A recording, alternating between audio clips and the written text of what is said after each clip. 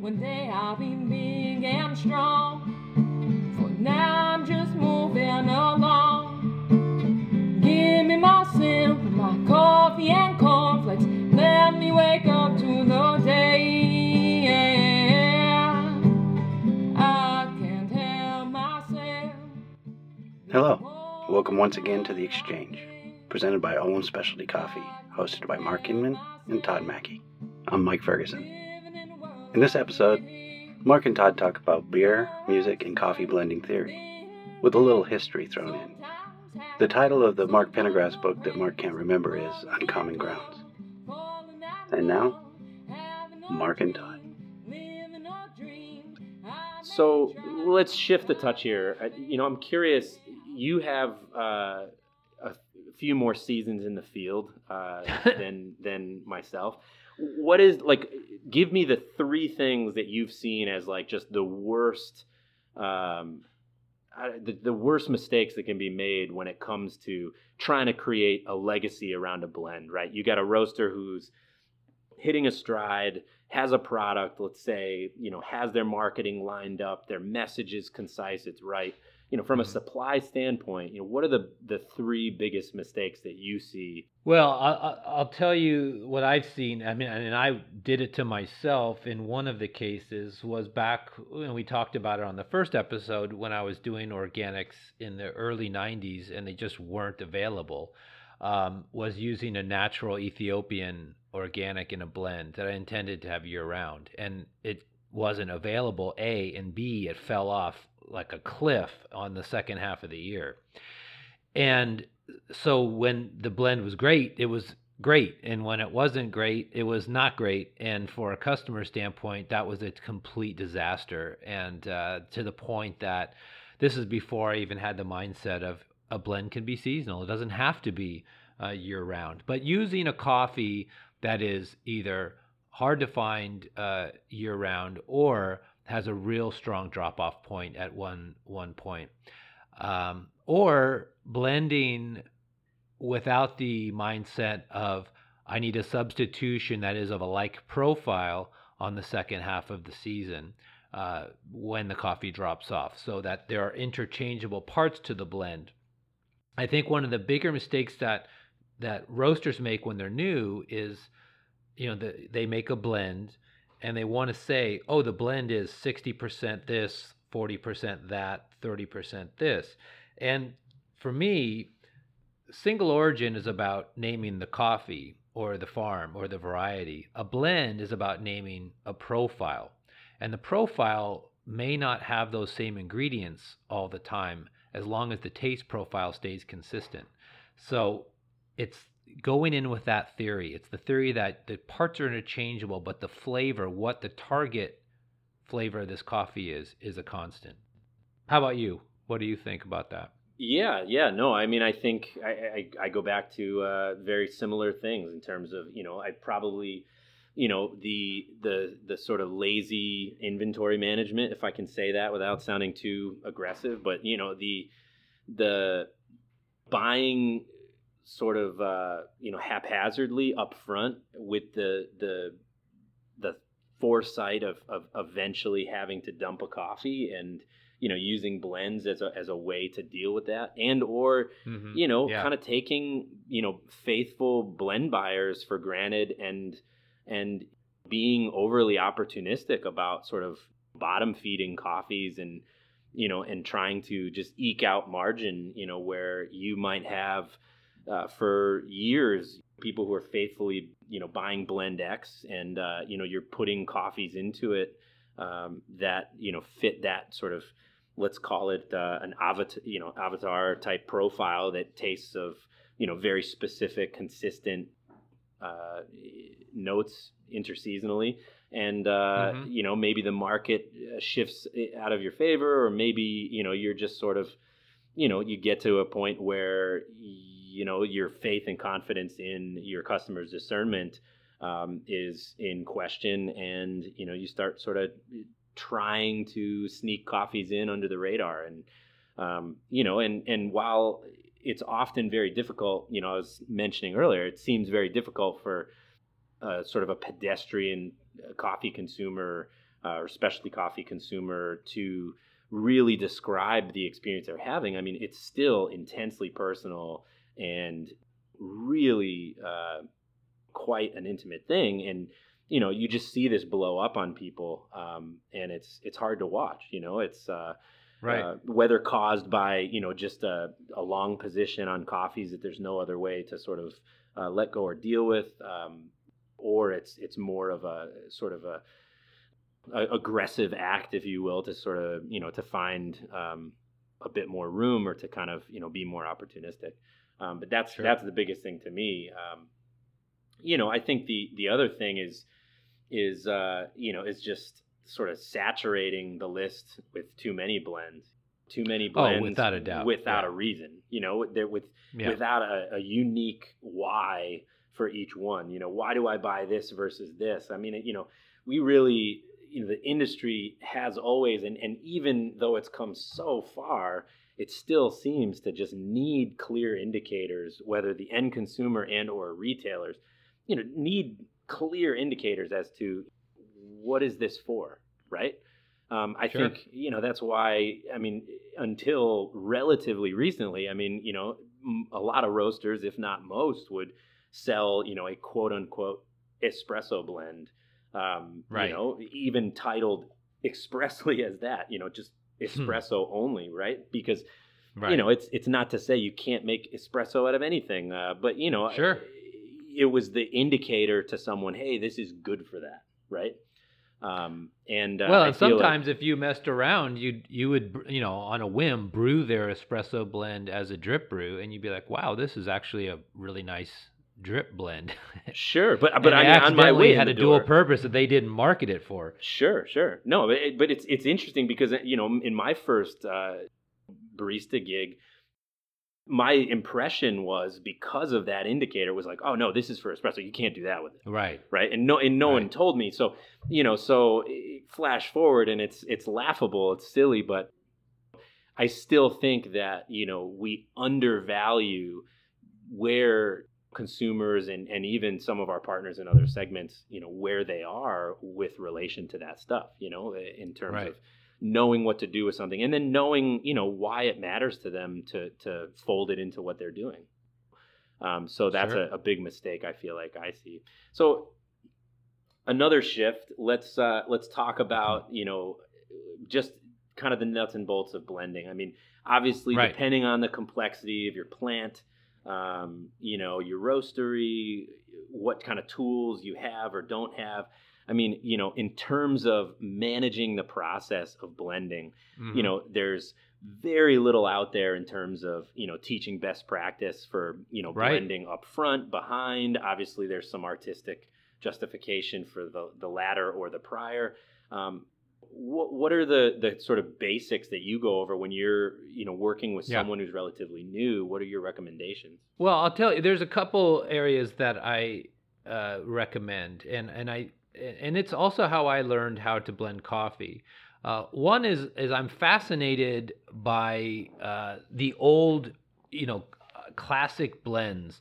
If you have a chance to talk to an older person in the industry, older than me, somebody who had been, roasting in the 50s and 60s, or if you have access to texts about the 40s and 30s, it's interesting to read about the coffees that they blended with and why they blended. And so I started categorizing, like, the World War II U.S. Army blend, what they used as a coffee, the original Dunkin' Donuts blend, the Illy blend. Why did they do it that way? And it's fascinating. It will expose you to coffees that you wouldn't normally look at.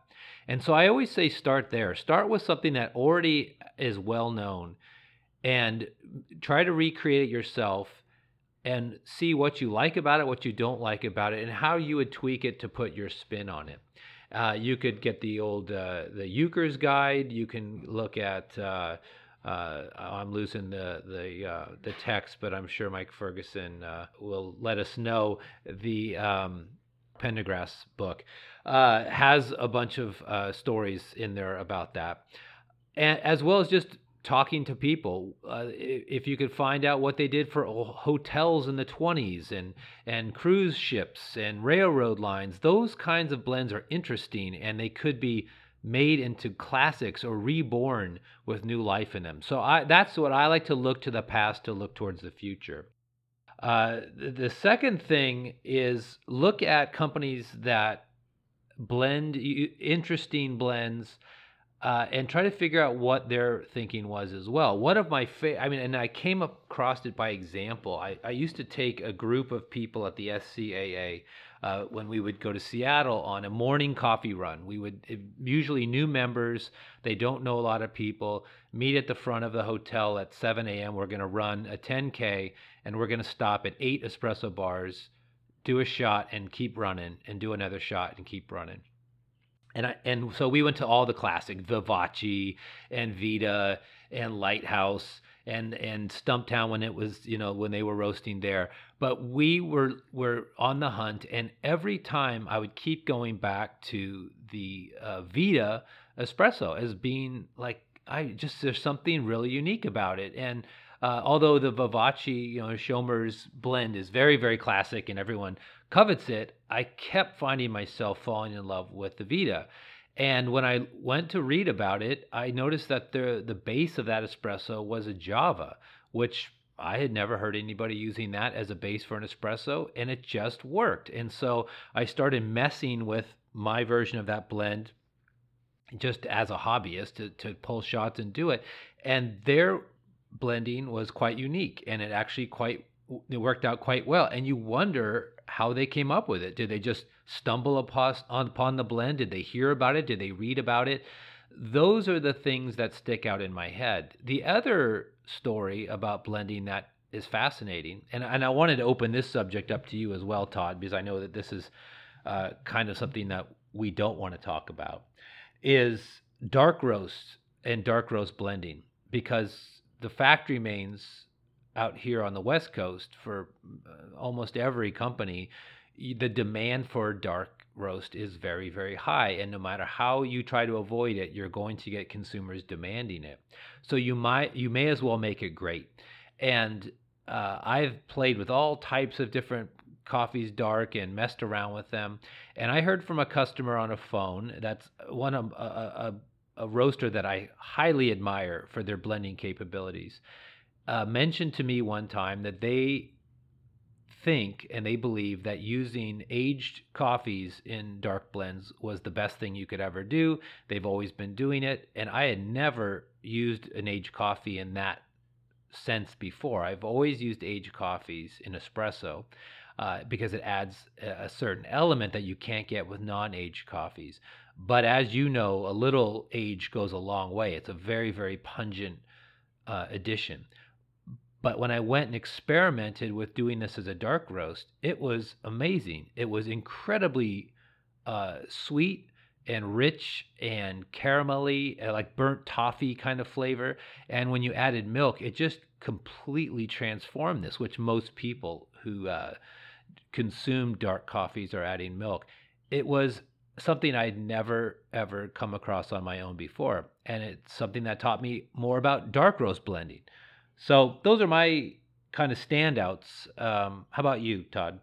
Yeah, no, it's interesting you bring up, talking about dark roast blending, and it's by no means, a demand that's only made on the West Coast. I can assure you. I mean, I think that given the emergence of the real initial specialty culture on the West Coast, and that the roasting style was a much more developed roast.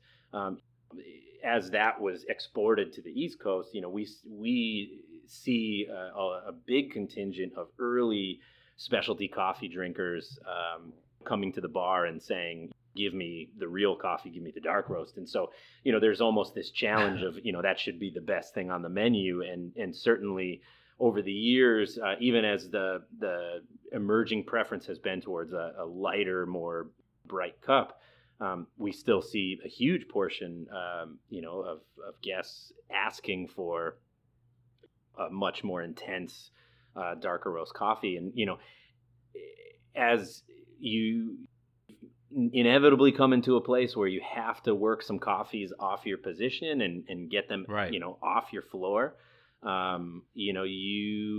You really, can spend quite dearly in this, part of your offer list, because using great, fresh, bright green coffees with lots of character as a more developed roast is delicious.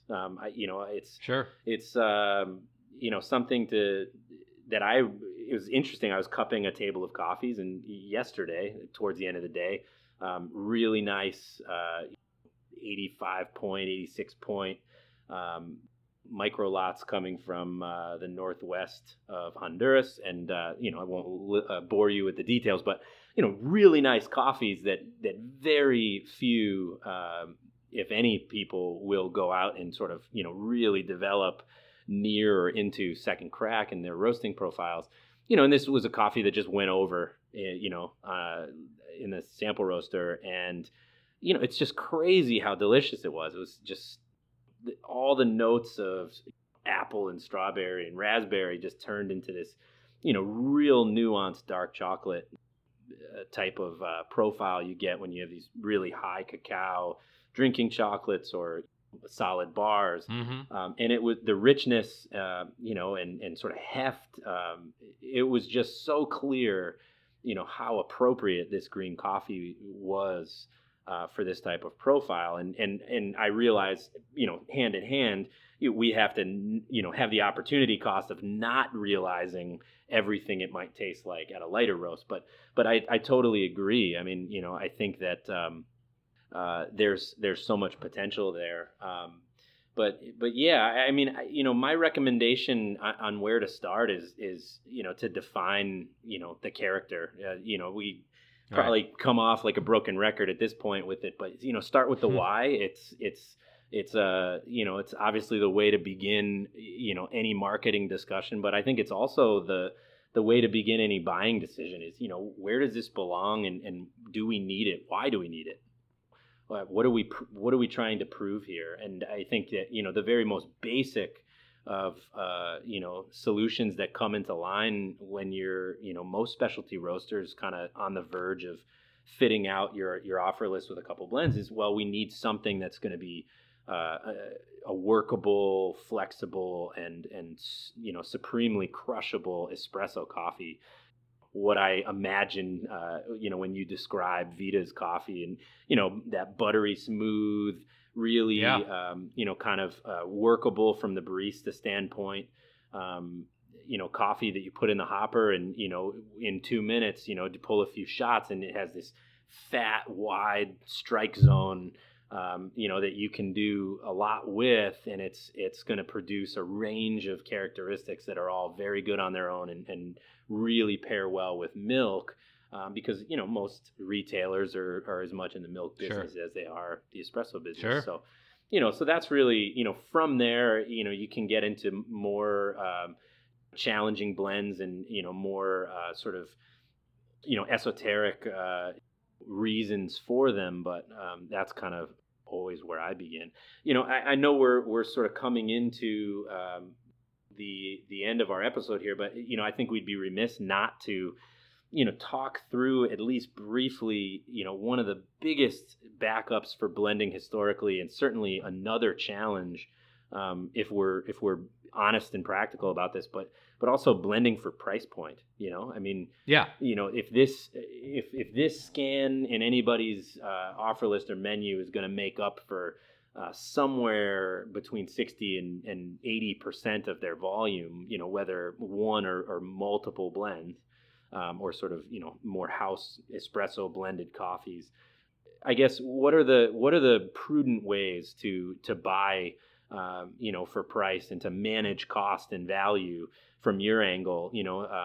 Obviously, depending on the volume of the purchase, the flexibility in terms of what's available, and how you might be able to buy in terms of on origin side, if we're buying spot. But I guess what are the things to keep in mind when you're asking the question, hey, can I get away with this? How do I manage the price into my target range? Is it investigate new origins, investigate new grades? What are the sort of macro things that you put on a buyer's radar? Well, yeah, that's a great question. I think that there's a couple things to look at there.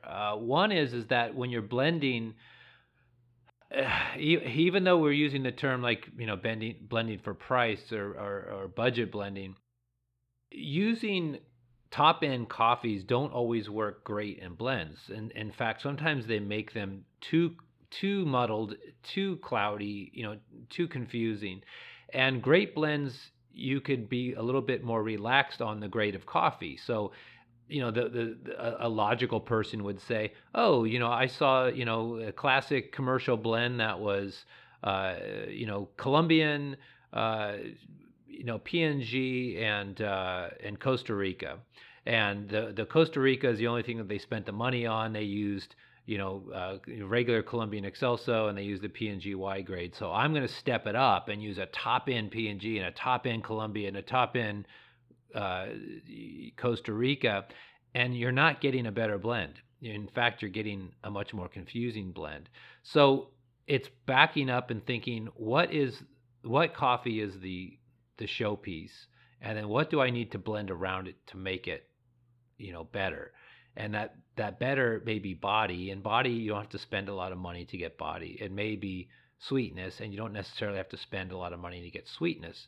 It just depends on what you're trying to accomplish. Now, we here at Olam, I don't know where you guys are. I was going to get an update from you, but we do contests here, competitions in the office, and again, trying to think of being a roaster and having the roaster mindset. The challenge for the trading and the QC team here was to create a blend that the overall finished product price was $2 a pound. That's roasted price of $2 a pound, and the best quality blend you can make. And in the end, each trader was able to come up with a really solid blend that the individual components, while some of the coffees may be 84 plus, the other components may not have been. The finished blended product on average was 85 plus and the cup score. And they didn't have to, spend a lot of money on these green coffees. They were able to accomplish this. Now, for the listeners here, we are going to be posting all of the recipes of the blends that did well in the competition up on the website at olamspecialtycoffee.com, where you can actually see these recipes and pull samples and make them yourself and see if we're right or if we're wrong. You don't have to necessarily look at top grades for all of your coffees in the blend. Sometimes the characters needed in that blend need to be softer and sweeter and not so bright, not so punchy, because it becomes too much. And those coffees tend to be found at a better deal. And like I said earlier, if you look at these historic blends that have been delicious over time, that airlines, contracted and train companies contracted, and the U.S. Army, they were using very, very interesting coffees that were not necessarily expensive, but end up together being so delicious. And looking at those types of blends, those recipes, and mimicking them with coffees that you can find today. Some of these coffees, that they used aren't even being produced anymore, but to find the equivalent is a great place to start to create something that's budget friendly, solid tasting, and that good session coffee that we've been talking about all episode. Sure. Yeah, no, I mean, to riff on the music analogy, I you think about it on the cupping form the same way, harmony and balance. I mean, these are not, they're not simply the result of, everything being posted up at 10, on a scale. You want, the supporting cast with the main character, and you want to be strategic about how, these coffees can fit together like puzzle pieces, often leading you to some opportunistic buying, as you fill in for those supporting roles. So it's definitely where the discussion begins on our side as well, and it's always awesome and satisfying from my perspective to be able to sort of responsibly pair coffees create value and, see the expansion of someone's, business success in the process. Yeah. I mean, to use your music analogy, I would say versus a bunch of people soloing or coming in with their moment in the sun, a drummer, a bass player, everybody going for it, almost like a avant-garde or type of freeform jazz versus a James Brown rhythm section, which to me is the ultimate blend. Yeah, you said it. It's interesting, just to kind of bring it to a close, there's been a huge shift, just sharing personally, where I used to visit cafes and I would ask for, the crazy single origin on pour over, or I would ask for the limited run espresso. And it's not to say I don't, but I feel like more and more, you test a new cafe or, you're going in and trying to, to kind of see what a particular roaster or partner at retail might be about. And, it seems like really the way to tell philosophy is in these blended coffees and these core coffees. Right. So I would, if any listeners are out there and that's not been an approach, I would certainly challenge you to make it. Don't undervalue these parts of your program. If you cut up your volume or cut up your sales by numbers, guaranteed this is a huge, if not the foundational part of what you do. And it deserves that amount of care. But Mark, it's been great chatting. I appreciate you taking the time as always. Oh yeah. Again, thanks for tuning in to The Exchange presented by Olam Specialty Coffee. For The Exchange, I'm Mark Inman. And I'm Todd Mackey. And we'll see you on the next episode. You've been listening to The Exchange presented by Olam Specialty Coffee, hosted by Mark Inman and Todd Mackey, directed by Mike Ferguson. Our opening theme was You Asked for Coffee, I Gave You Coffee and Cornflakes by Mr. and Mrs. Smith. Our closing theme, Coffee with Mr. Jenkins by Glassboy and Mr. Jenkins. Both used under and available from Creative Commons. If you have questions you would like Mark and Todd to consider answering during the podcast, send an email to theexchange@olamnet.com. That's theexchange@olamnet.com. Thank you for listening, and we'll see you next time on The Exchange, presented by Olam Specialty Coffee.